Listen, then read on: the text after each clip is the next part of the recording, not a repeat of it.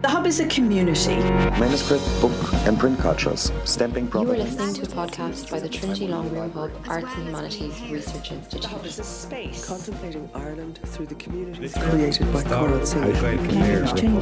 The Hub is about impact. The Hub is for everyone.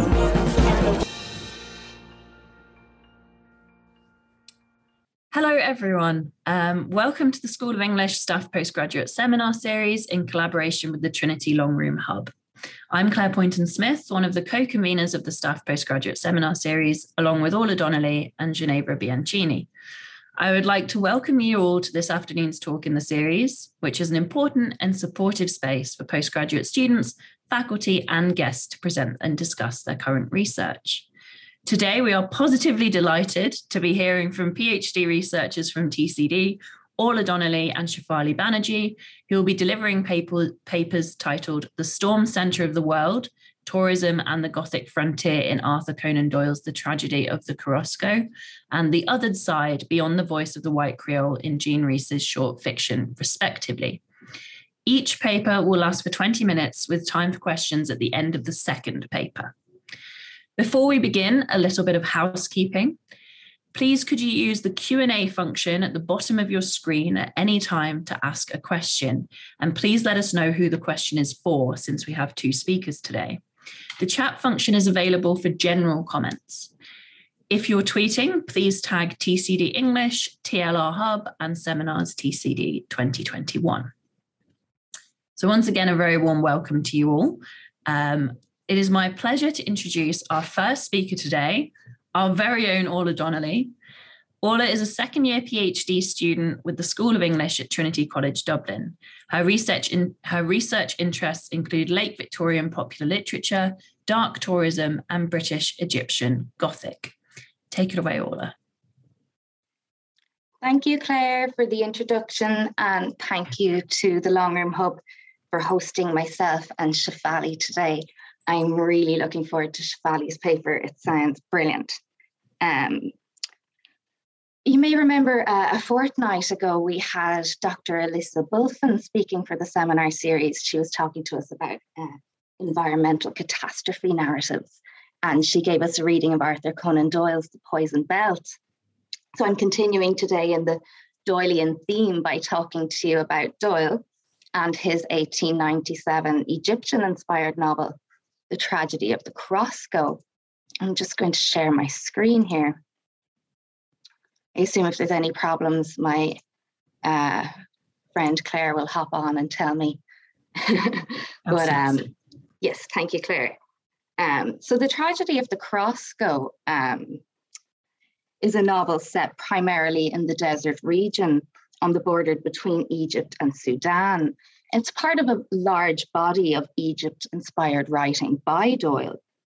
Before ever stepping foot there, he'd published two Gothic Egyptological short stories, The Ring of Thoth and Lot Number 249, both stories involving ancient mummies, with Doyle very much capitalizing on the phenomenon of Victorian Egyptomania. And that is a fascination with all things associated with ancient Egypt. And we can see this in Victorian art, literature, architecture, exhibition spaces. The list goes on, and this continued well into the 20th century.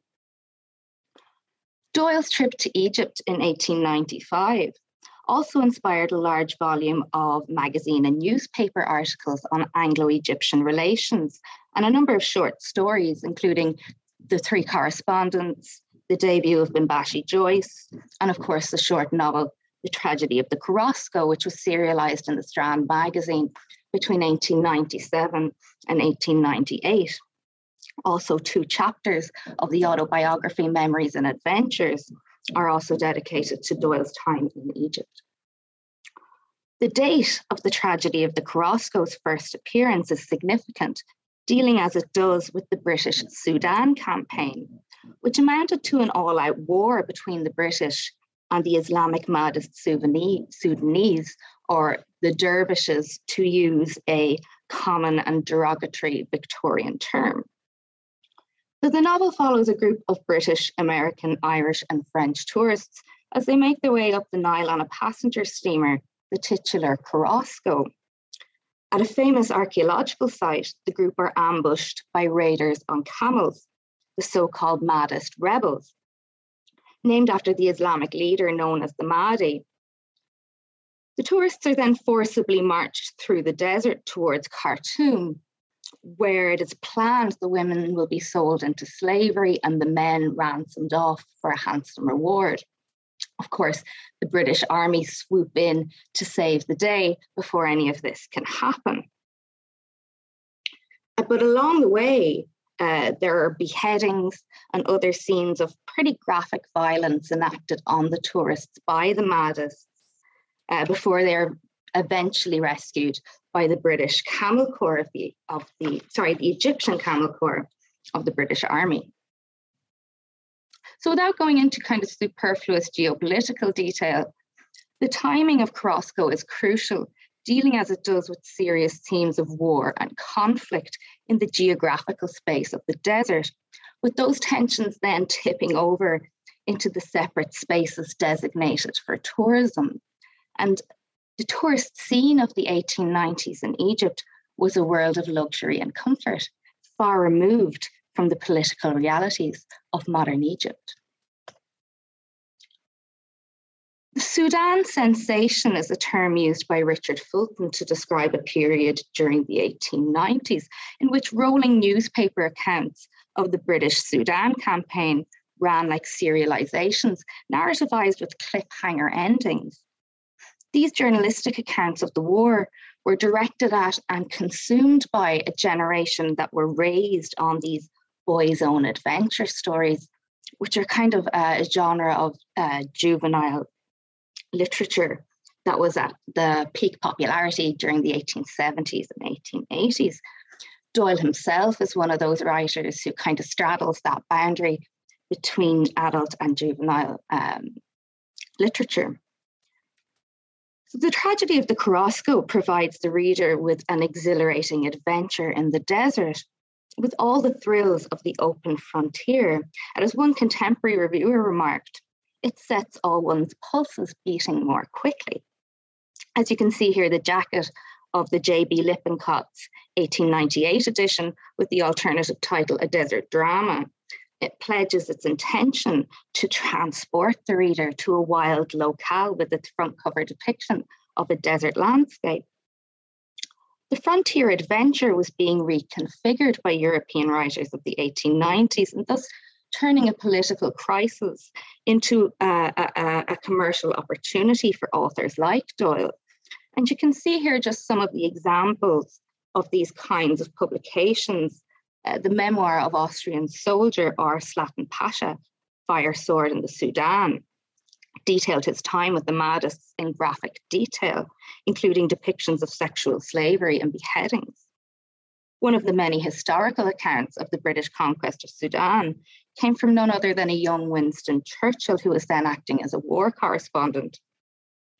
Churchill's The River War painted Islam as a dangerous and fanatical religion, and along with brutal depictions of Mahdist violence in texts like Pasha's, formed part of an intertextual network of dehumanizing propaganda, which comprised the literature of the so-called Sudan sensation.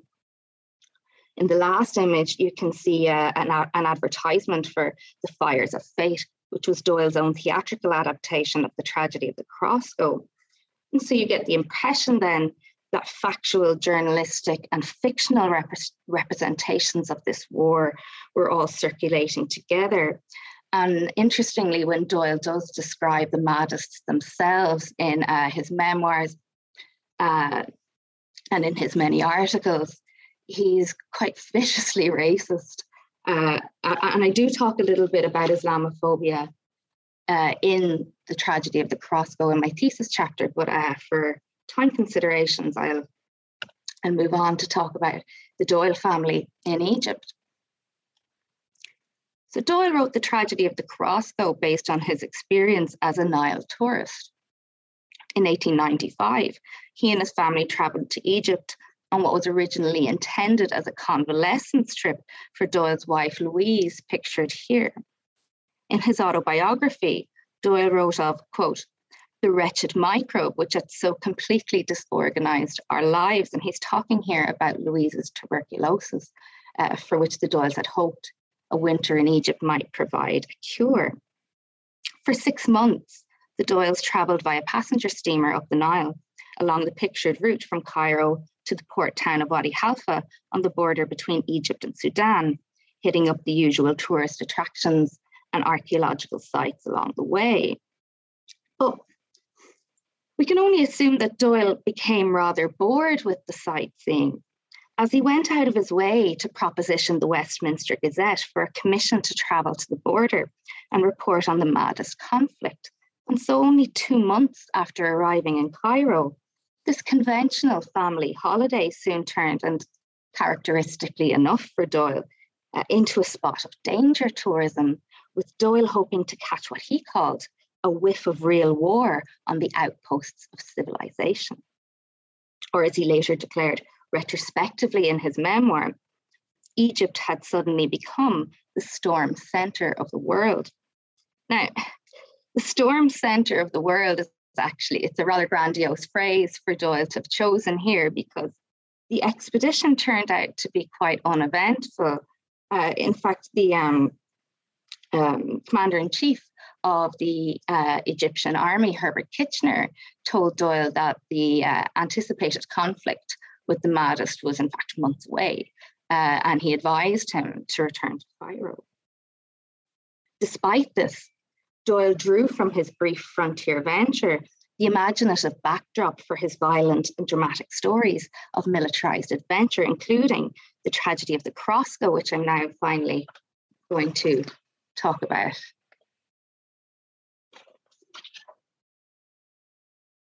So the original Strand magazine publication of Korosko has a bewildering number of illustrations by Sidney Paget, who you may recognise from his illustrations of the Sherlock Holmes stories also published in the Strand magazine. And I've copied some of them here in a kind of a sequence. In the first image, we have the characters relaxing on board their passenger steamer with their dragoman. And a dragoman is a kind of a servant / factotum, in this picture, obviously acting as a kind of a porter. The movements of the characters as they make their way up the Nile mirror the Doyle families in real life almost exactly. And descriptions of their sightseeing are heavily informed by Doyle's own experience as a rank and file Nile tourist. The next image depicts the pivotal moment in the novel when the tourists are ambushed by mahdists at a famous archaeological site in the desert region of Egypt's southern border. That site is called the Rock of Abu Sir. Perched geographically on the very edge of civilization, as Doyle put it, Abu Sir Rock was a busy sightseeing spot with weekly tours at the time of the novel's setting. Just outside the garrison town of Wadi Halfa, and at the same location where the tourists in the tragedy of the Korosko were abducted, Doyle pictured raiders on camels appearing as if from nowhere from the rock's upper banks, an image recreated by Paget here.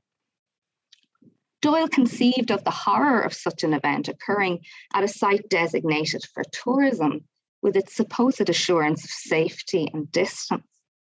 And these fears are echoed by Korosko's characters, who likewise express an uneasiness with the rock's proximity to, as they say, the land of the dervishes. Or as the character Miss Sadie remarks, it's like standing on the beautiful edge of a live volcano. So despite this volatile political situation, the winter seasons of the 1890s in Egypt were the most lavish and fashionable the country had ever seen. Indeed, the US Excursionist, a magazine published by British travel agency Thomas Cook & Son, declared the 1896 season to be one of the most brilliant on record. The colonial social scene in Egypt for both tourists and expatriates was largely shielded from the political troubles of the era by the infrastructure built by tourism, with Thomas Cook and his son John Mason being the key players in the industry throughout the 19th century. And although Thomas Cook had his competitors in the likes of John Murray or Henry Gaze, the kind of scale of Cook's operation in Egypt and the influence he had on the imperial politics of the era are unparalleled. And we can see here in this picture, Thomas Cook, second from the left, in his bowler hat, and the kind of intimate relationship that he had with Egypt's rulers and political elite. Cook's major accomplishment and how he differentiated himself from his competitors was by his general policy of cushioning tourists against the rigours, even the realities of Middle Eastern life. And that is according to Thomas Cook biographer Pierce Brendan. This included a heavy campaign of advertisements promoting the allure of the ancients, the romance of the desert, which is an image somewhat at odds with the political realities at a time when periodic insurrection and bloody skirmishes along the border were a cause of serious concern from the British perspective. The Cook trademark had become synonymous with safety and comfort, achieved through a business model which emphasized security and convenience for its customers. Sheltered by the newly refurbished grand hotels and chaperoned by servants and dragomen, the Western tourist of the 1890s was enveloped in a contrived atmosphere of Oriental luxury and taken up with the various social pursuits in the turf and leisure clubs of cities like Cairo and Alexandria. So their experience was one where modern Islamic Egyptians hardly featured other than as servants or as native guides. So known derogatively as Cook's hordes, Cook's circus, and Cook's vandals, the Thomas Cook tourist was the subject of repeated ridicule. And we see this play out in the press throughout the 19th century. And there are countless articles, particularly in Blackwood's magazine and the Pall Mall Gazette, basically slagging tourists off. Because of course, then as now, the traveller versus tourist dichotomy was quite pervasive in discourse. Now, it bears repeating that Doyle and his family were themselves travelling in Egypt as Cook's tourists. So the idea of Doyle, the independent globetrotter, travelling with a luxury tour provider and following a programme of prearranged sightseeing seems at odds with the image of the rugged adventurist associated with his literary and real-world personas. Doyle's combined endeavour of commercial and military tourism, military in his role as war correspondent, speaks to the kind of symbiotic dynamic of the colonial processes of travel and occupation. George Nunes, proprietor of the Strand magazine in which Carrasco first appeared, wrote in 1898, Egypt is now in the hands of two armies of occupation. One is composed of British soldiers and the other of the men of Thomas Cook and Son. Under the leadership of John Mason Cook, the company's dealings with the War Office included a lucrative contract for transporting goods and equipment during the British mission to rescue General Gordon, who was taken captive by the Mahdi at Khartoum in 1884. So the role played by the company in the Gordon Relief Expedition as both a commercial and imperial venture was, according to biographer Pierce Brendan, one of the most notable episodes in the firm's history. The tragedy of the Carrasco demonstrates a sense of disillusionment with the packaged tourist experience, and it's particularly evident in the beginning chapters. The Carrasco party, who would have looked similar to the one pictured here, they face only frustration and disappointment on their excursion up the Nile until they're eventually wrenched from their guided course by Mahdists and then thrust into a radically different environment. Before then, the tourists frequently complain about the crowds, the guides, the graffiti, and the kind of chattering of other bored and disinterested tourists. At a well-known temple site, for example, the character Cecil Brown objects to the ticketing system. He says, "When I present a check at the door and go in as if it were a Barnum's show, all the subtle feeling of romance goes right out of it. And this is a common analogy that gets thrown around when it comes to Thomas Cook, the analogy of the circus or of the cultural artifact or object as a commodified attraction being basically degraded. So the structured nature of commercial tourism denies these weary travellers meaningful and life-altering experiences. Arguably, their one authentic experience is their captivity, which forces a life-changing encounter with the foreign other, which is basically just an extreme version of tourism's ultimate object.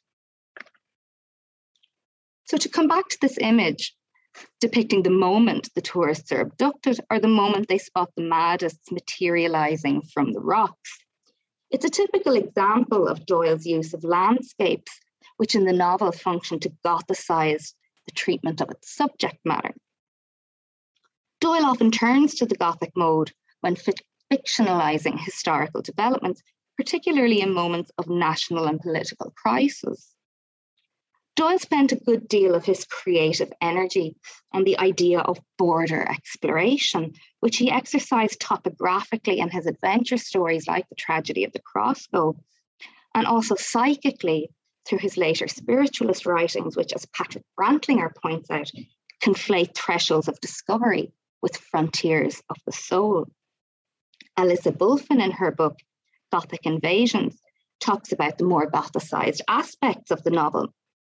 But Crossgo is never included in scholarship which examines Doyle's Gothic fictions, even though the novel matches Catherine Wynn's contention that Doyle's Gothic motifs are bound up with the thematics of colonialism.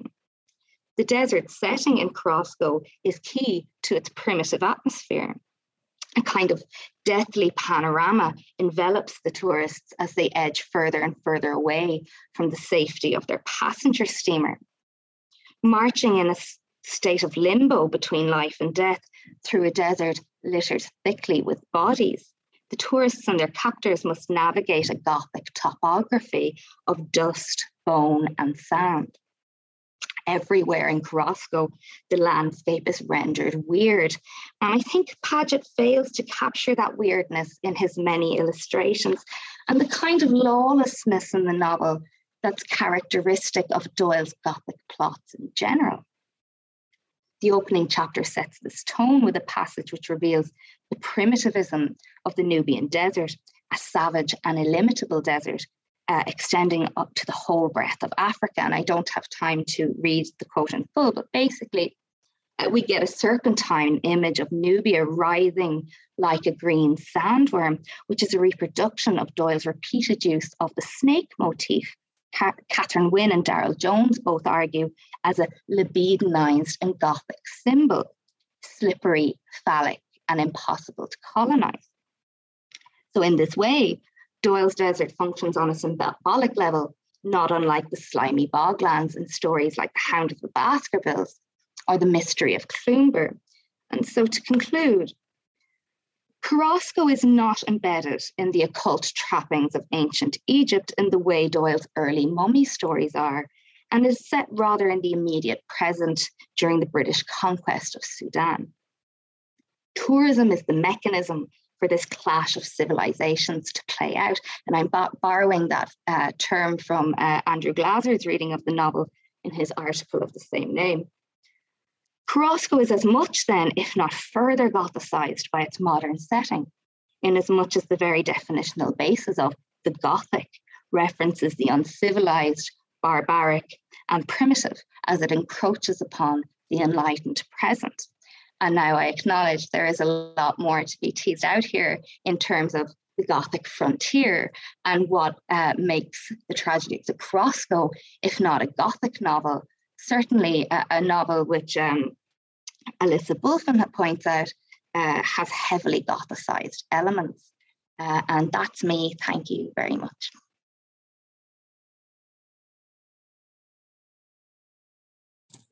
Thank you so much, Orla, for that fascinating insight. I really enjoyed that, and I'm sure many people in our audience did too. I I've made some notes that I won't recite, but I thought there were some lovely turns of phrase there, really encapsulating a lot of fabulous analysis. So, and I expected nothing less, but brilliant. Thank you. So we will take questions and answers at the end. So if you do have a question for Orla, please add that into the Q&A function at the bottom of your screen. And we will take the questions we have time for at the end. But in the meantime, I am delighted to introduce our second speaker, Shefali Banerjee. I'll read your bio, Shefali. So Shefali is a first-year PhD student at the School of English, exploring questions of race, gender, and identity in the short stories of Jean Rhys under the supervision of Dr. Melanie Otto. Shefali graduated with an honours degree in English from St. Xavier's College, Calcutta, India in 2016, followed by an MA in English from the University of Calcutta in India in 2018. She recently presented her work in conferences such as Manchester Metropolitan University's Breaking Boundaries, Reimagining Borders in Postcolonial and Migrant Studies, and Northeast Modern Language Association's 53rd Annual Convention. Her wider research interests include postcolonial and decolonial theory, 20th and 21st century, global Anglophone literatures, race theory, and gender and queer studies. So take it away, Shefali. You should be able to share your slides now. Thank you, Claire. I'll just share my screen now.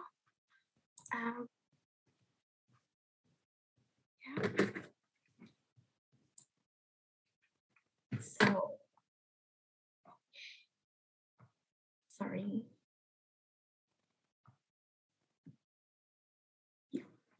So I would be talking about Jean Rhys's short fiction here. And as we all know, Jean Rhys has played a significant role in the shaping of postcolonial studies in Caribbean literature by making the West Indies scene and shaping our understanding of the white Creole subjectivity, especially with the novel White Sargasso Sea, which writes back to Bronte's image of the mad woman in the Arctic. As a result, White Sargasso Sea has emerged as essential reading for postcolonial studies in university curricula the world over. So I studied it as part of my specialization in postcolonialism back in India, and I'm aware that the text is taught here as well. And as a result, Rhys has also been proclaimed unanimously as a postcolonial writer, writing from both the periphery as well as center. But with this sort of a reading, we also have to ask the question, how does her short fiction represent the varied marginalities beyond that of the white Creole? So how does she represent other marginalized characters in her work? So in Rhysian fiction, there are interstices that accommodate other marginalized voices, in particular the Black voice, the mulatto with the Euro-African mixed ancestry, and the occasional Carib, especially in her short stories, which have been overlooked and underrepresented in Rhysian scholarship for decades. Which is quite interesting because Rhys started her writing career with short stories, and the last collection, the last work of fiction that she put out was also a collection of short stories. But somehow her short stories often get ignored, whereas White Sargasso Sea has always been the focus of Rhysian scholarship. Now, as far as the other characters in her text, in her short fiction are concerned, inhabiting unique positions within the plot, sometimes as an auxiliary character, sometimes as a protagonist, and sometimes as merely an evanescent presence, these other voices inform the hierarchies and intersections of the marginalized within the Rhysian narrative structure. So in this regard, while the white Creole is afforded the possibility of mixing in with the crowd when it comes to them being in the colonial center, the same opportunity is not offered to the racially othered whose difference begins with a visual distinction of skin and can be assimilated at first glance itself. So this is a difference that Rees often acknowledges in her representation of the white Creole, and yet tends to undermine when crafting the other in her fiction. Now, this is not me saying that the white Creole was not marginalized. So while the white Creole is indeed marginalized in the metropole, their roots in plantocracy and exploitative history cannot really be overlooked in the colonial periphery. Their complicity in slavery puts them in juxtaposition to the Black, colored, and other marginalized voices of the colonial periphery. So in this regard, I would be looking at the representation of the other marginalized voices, communities, beyond the subjectivity of white Creole. And I would be looking at 4 short stories in particular, because they kind of represent her basic characterization of the other. The short stories will be Let Them Call It Jazz, The Day They Burned the Books, Thames Purdy, and Fishy Waters. So beginning with Let Them Call It Jazz, the story opens by highlighting the debilitating circumstances of the other protagonist, Selena Davis, of Martinique origin. Here, the othering of the central character intersects on multiple levels, where she's not just doubly but triply marginalized as a result of the interactions between an oppressed race, class, and gender position.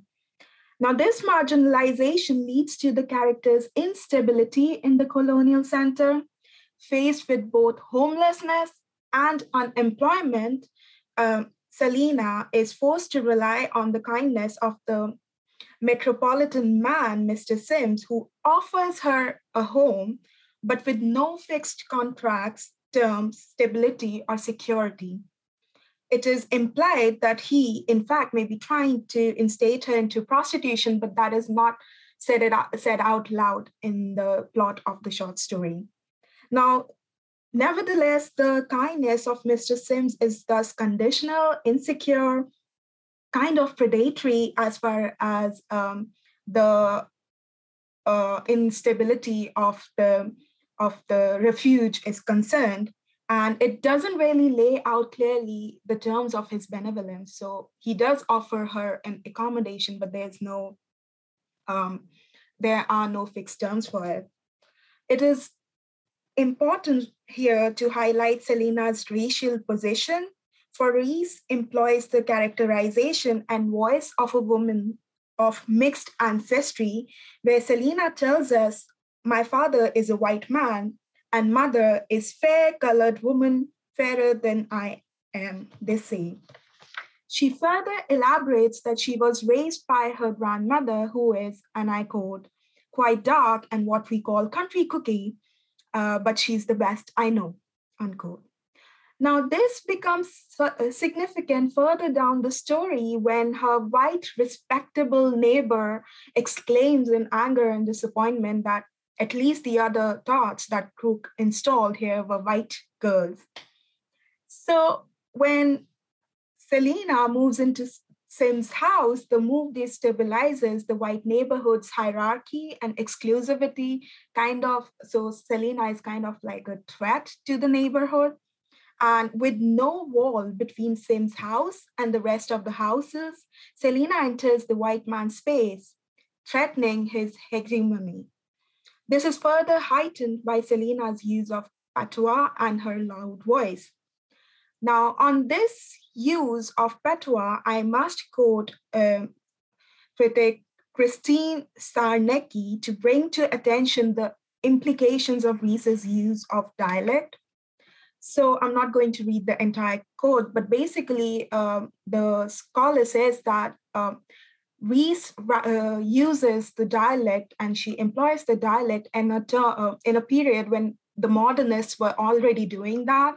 So writers such as Ezra Pound, T.S. Eliot, and Gertrude Stein, they were using the Black dialect to create innovative literature, so mostly like for aesthetic purposes, which was a privilege not afforded to Black writers. So African-American writers of the Harlem Renaissance deliberated over dialect, and they hesitated to use the dialect for fear of propagating base stereotypes.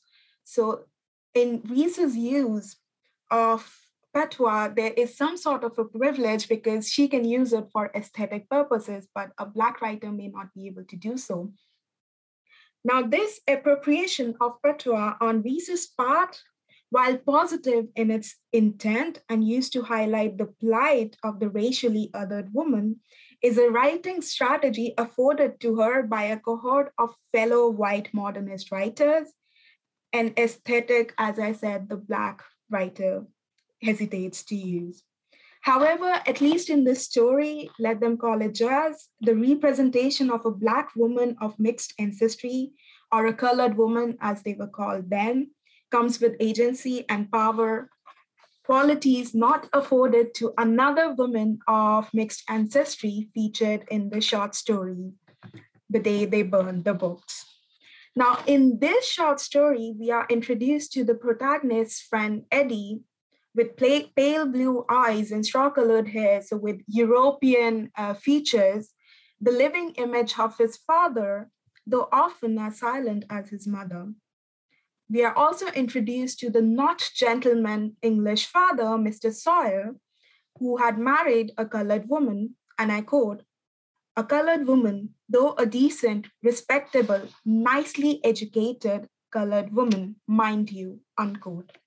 Now, throughout the initial paras and lines of the story, we are informed of the rude, derogatory treatment of Mrs. Sawyer at the hands of Mr. Sawyer and her silent acceptance of the same. Simultaneously, we are also introduced to Mr. Sawyer's vast collection of books, a symbol of pride to him, a curiosity to both children, the protagonist and Eddie, and an object of hatred for Mrs. Sawyer. After Mr. Sawyer's death, the children take possession of the book-filled room, with Eddie declaring the collection to be his books. However, not long after, Mrs. Sawyer, ends up selling, or much worse, tearing and burning the books with sheer hate. Now, this is an important moment in the plot, this burning down of books, because in the burning of the books is Mrs. Sawyer's revenge of years of mistreatment at the hands of Mr. Sawyer. Nevertheless, it is also important to highlight how this moment plays into the stereotype of the angry, savage, colored woman. In the burning of the books, one might argue that there is implications of rejection of education, knowledge, civilization, culture, and such. The burning of the books is an act of violence, playing right into the hands of notion of the colored as an unstable character and a volatile threat to the social structure. As Kenneth Ramchand puts it, if the colored did not read or write fiction in the 18th and 19th centuries, their peculiar position of stress has made them of great interest to writers of modern West Indian fiction. Almost without exception, the literary presentations either derive from or consolidate the two stereotypes of the colored person: the unstable mulatto and the highly sexed and sensuous colored woman in West Indian writing. So somehow this ends up playing into the stereotype of the unstable, raging image of the colored woman. Now, as far as stereotypes go, another group that finds mention, though very little in short fiction, is the Carib. Here we would be looking at their representation in the short story Thames Purdy. In this piece, the Carib appears to be an exotic creature to be exhibited, put on show, and gawked at.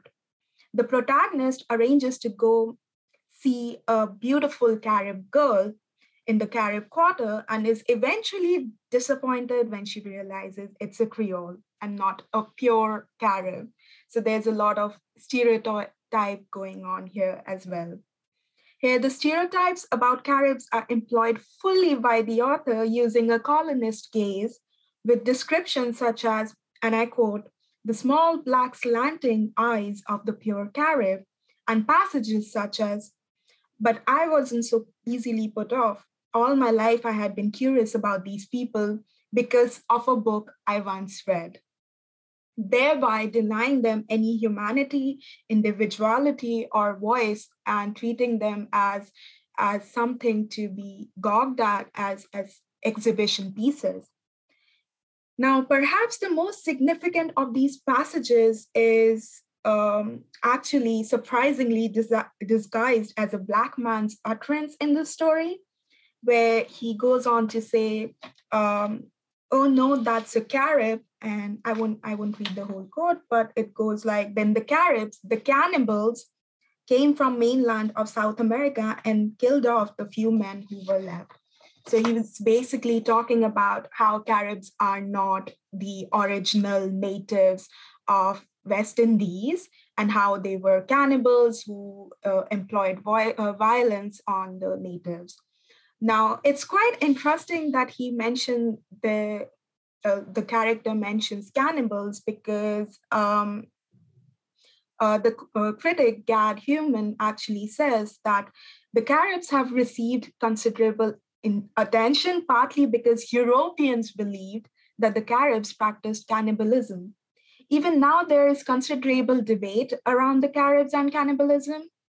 And although the evidence is not conclusive, it is likely that if it existed, their cannibalism had largely ritualistic functions.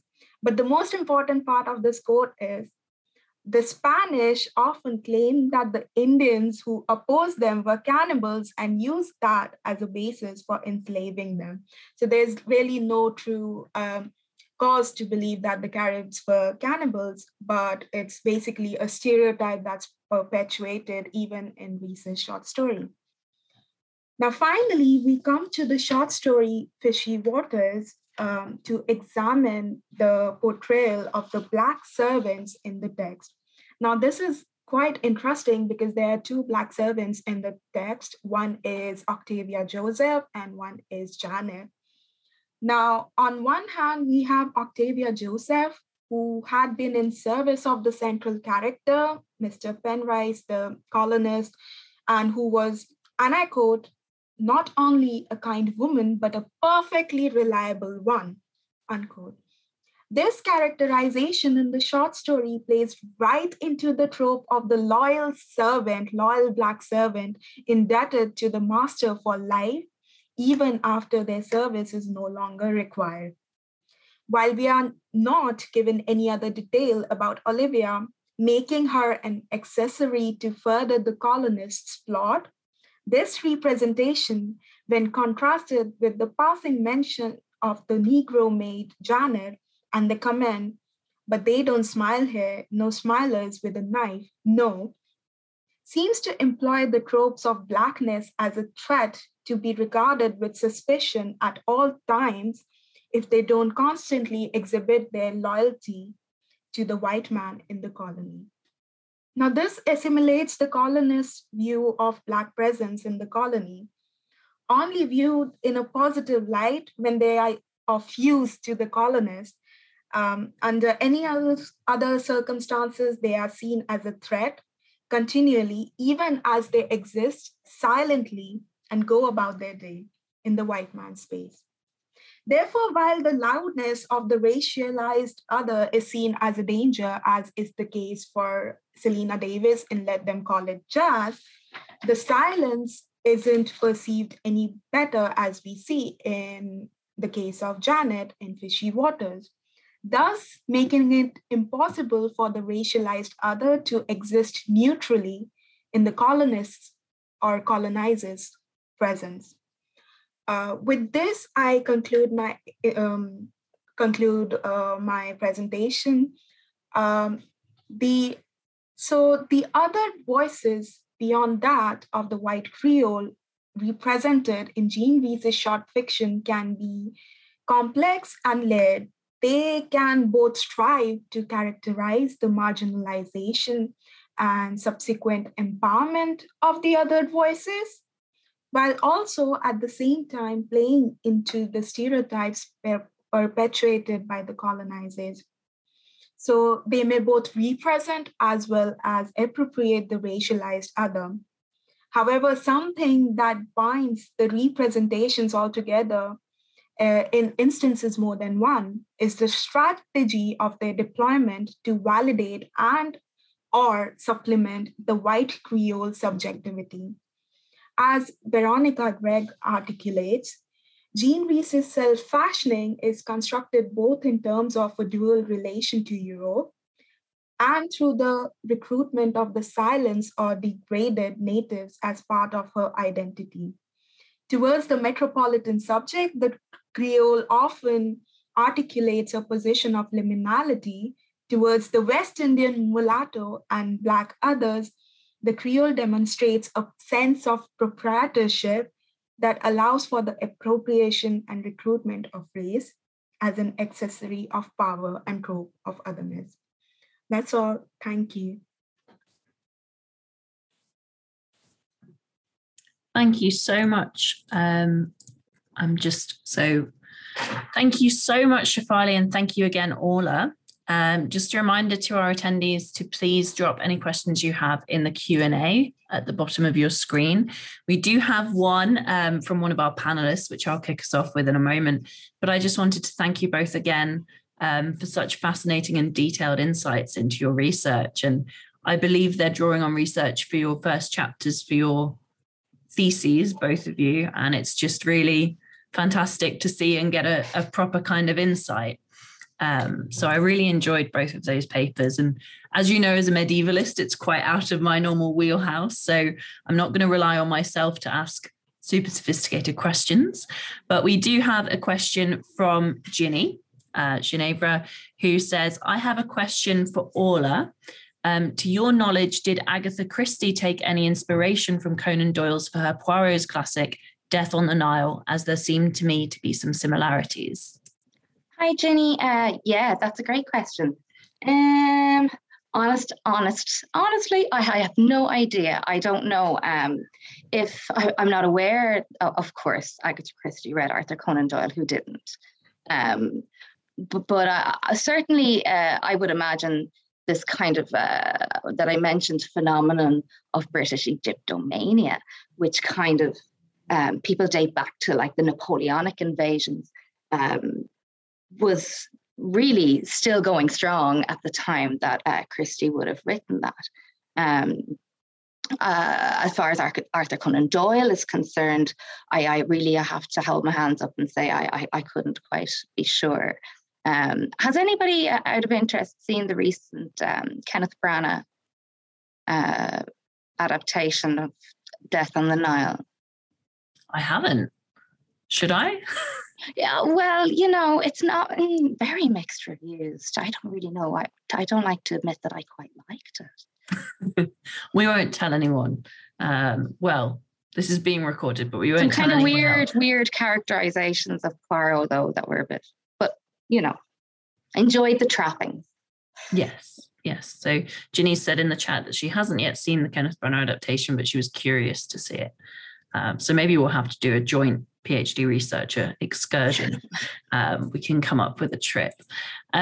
So just while we wait and see whether anyone else has any questions, and I don't know if it's just post-reading week fatigue or if people are processing and absorbing this wealth of information. Shefali, I admit that your topic is even more out of my range of experience literature-wise than the Gothic. But I wondered if you wanted to add anything about kind of whether it's, I've been told there is a question for Shefali. The Q&A did not notify me. Thank you, Ginny. And apologies, Dr. Otto. So we also have a comment from Bernice Murphy saying, well done, both.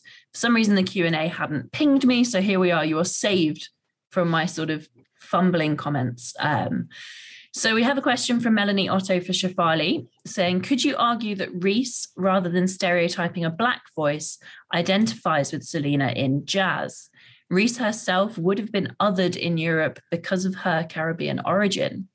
As a white West Indian, patois was also part of her heritage, and she would have been able to speak it.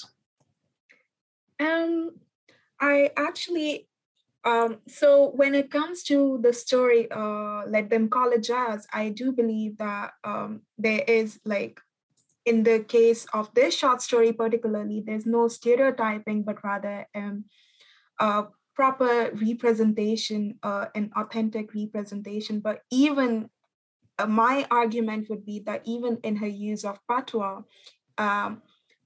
she certainly has this privilege of using this patois for like aesthetic purpose or for like lending authenticity to the plot without it being questioned or without it like falling prey to any sort of like conversation on stereotyping or something, some sort of like mockery.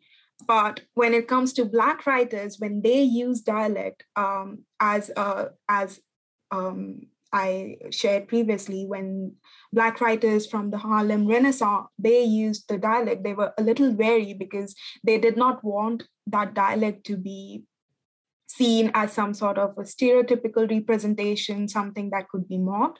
So yes, I do agree that patois is part of her heritage as well, but there's a certain privilege in her usage of the patois, which will not be afforded to any other colored writer. I hope that answers the question. Thank you. It was a really detailed answer. And thank you, Dr. Otto, for the question. We have a comment here from James O'Brien saying, thanks, Shafali and Orla, for two fascinating talks, which is lovely to see this feedback coming in. I did have a question for you, Orla, which is partly born of my own ignorance. But I didn't know much about dark tourism at all before your talk. So it's a completely new idea to me. And the Thomas Cook holidays to kind of go and see these fascinating places just struck me as a really alien idea. I wondered whether that was a kind of equivalent of the Victorian kind of, I hesitate to say freak shows, so I'm putting it in quote marks, but this idea of kind of displaying the other and the, in quote marks, exotic, lots of quote marks, kind of back at home and having those kind of curiosities on display, whether that was kind of that packaged as a holiday and depicted as some kind of hearkening at an authentic experience. And you addressed the idea that it probably wasn't very authentic and isn't in the story. But I wondered if there was an equivalency there. I think this would be a great question for our fellow PhD student, Esther Riley, who was actually studying disability and freak shows in the 19th century. Certainly you could go down plenty of rabbit holes when it comes to dark tourism because it has so many different subcategories. And of course, one of them obviously being, you know, things like people cite often the Body Worlds exhibitions in the noughties, you know, where people would go and see, you know, displayed anatomies. So that's often cited as a version of dark tourism. I hate to say you can describe anything as kind of vaguely macabre as dark tourism, but because I don't want to collapse the definition into meaninglessness, but at the same time, you know, there is a lot of freedom in it because it's so wide ranging. In the 19th century, people were definitely finding different ways to kind of explore their fascination with all these kinds of things. And of course, as you mentioned with the freak shows, a lot of that would kind of overlap with kind of discourses of scientific discourses and, you know, Victorians loved their kind of taxonomies and all the rest of it. So it's a rich tapestry. No, it's really fascinating, and I'd never thought of it in that way, and I found it really illuminating. And this idea of kind of the morbid fascination combined with a package holiday it's something I'm still processing. So we've had a couple of comments just praising you both. So from Eva Burke, we have both fascinating papers, well done. And from Claire Clark, we have well done both, really enjoyed your papers, but have to dash off now. So if we've missed you, goodbye, Claire. Bye, Claire. And then we have a question from Janice Daitner for you, Orla, which starts with, thank you both for such fascinating papers. I have a question for Orla. Can you comment on the Gothic aspects of the borders in Conan Doyle's The Lost World? Does that text tie into the dark tourism that you're talking about here? Absolutely, I would say that it does. I mean, at one point I was considering making an entire chapter about the idea of lost worlds as these kind of repositories for and the opportunities that they present for this kind of exploration that, of course, the packaged tourist experience doesn't quite offer. I think The Lost World is, although I don't, maybe I'm wrong, I don't think Arthur Conan Doyle traveled to South America, but I do believe that The Lost World was based upon his correspondences with Roger Casement, who had been working as a kind of a diplomat or something over there. I'm not sure. People will be horrified that I'm quite ignorant about this. But so I think he had a textual reference for creating The Lost World. In terms of borders and boundaries, I couldn't quite comment, but I do know that in his kind of Professor Challenger trilogy of novels, and we heard Alyssa Bulfin talk about The Poison Belt last week, the kind of musings on death and religion, and they're very spiritualist inflected. These kind of borders that I mentioned. Patrick Brantlinger talks about the psychic borders that Doyle kind of explores, as well as topographical ones. And the spiritualist writings offer a kind of the border in this case being the veil between the spirit world and the material world. I can't answer your question because that's all I got. Thanks, Janice.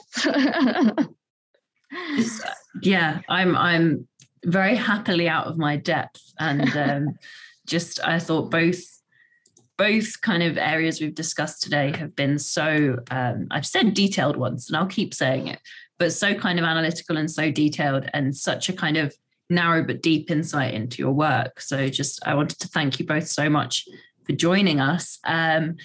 So we are out of time, but thank you to everyone who sent in their questions.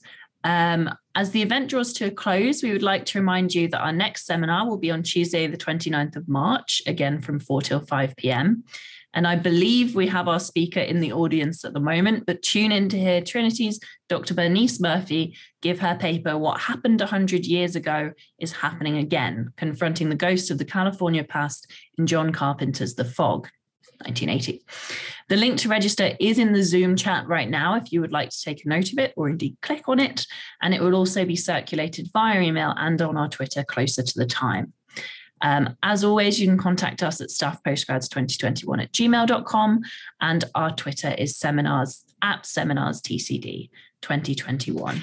Thank you to everyone, and thank you again to our speakers. Thank you to the Long Room Hub. Thank you to my co-conveners, Ginny doing extra hard work this week as our fabulous Orla was presenting. And thank you all so much. We look forward to seeing you in a fortnight. The Hub is a community. Manuscript, book, and print cultures, stamping provenance towards a history of the Time O'Neill Library. As well as being heard. The Hub is a space. Contemplating Ireland through the communities created by Coral Sea. The Hub is about impact.